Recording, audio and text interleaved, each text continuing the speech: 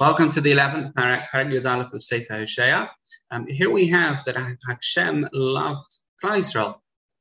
By the way, this is the Haftarah Vayishlach according to some Minhagim. This is that Hashem loved Klal Yisrael when they were in Mitzrayim.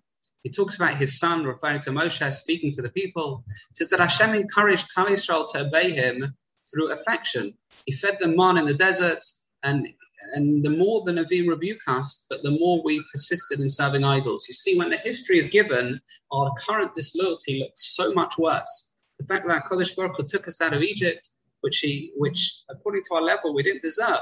He provided us with a Navi who we initially denied, but he provided us with Moshe. The Josh Taran says he gave Moshe a special prophetic level that other prophets couldn't reach in order to take us out of Mitzrayim, in order to give us the Torah. And he provided Moshe with Kalim to speak to Klal Yisrael. Right? He perfected his voice, his sound, his mouth, his ability to speak. He gave us all of that, and now we're disloyal to him. Hashem subjugated us to Ashur, says they will destroy us, again, not completely, and says that, however, Hashem will not backtrack on his decision to punish us. Sometimes Hashem can backtrack, specifically if a Navi has said something bad is going to happen. Then if we do tshuva, of course, Hashem will backtrack. By the way, if a Navi says something good will happen, then no matter what our level, goodness will happen. How so? Says Josh Haran, because a Navi has to prove himself. How does a Navi prove himself? By making a prediction that comes true.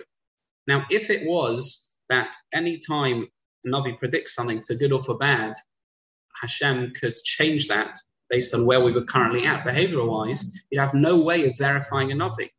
And therefore, the rule is, the Rambam writes this, Josh Haran as well, if a Navi predicts something for good, it will have to come true.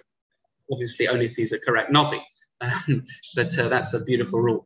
During Golus, some will seek Hashem, which will allow Mashiach to arrive. Interesting. It sounds like even if some seek Hashem properly in Golus, Mashiach will be forthcoming. And finally, Klal Yisrael will return home from across the globe. He says here, like a hibernating bird. And someone who knows where home is, someone who's willing to fly long distances to do that. That is Perek Yud Aleph, Sefer Hosea.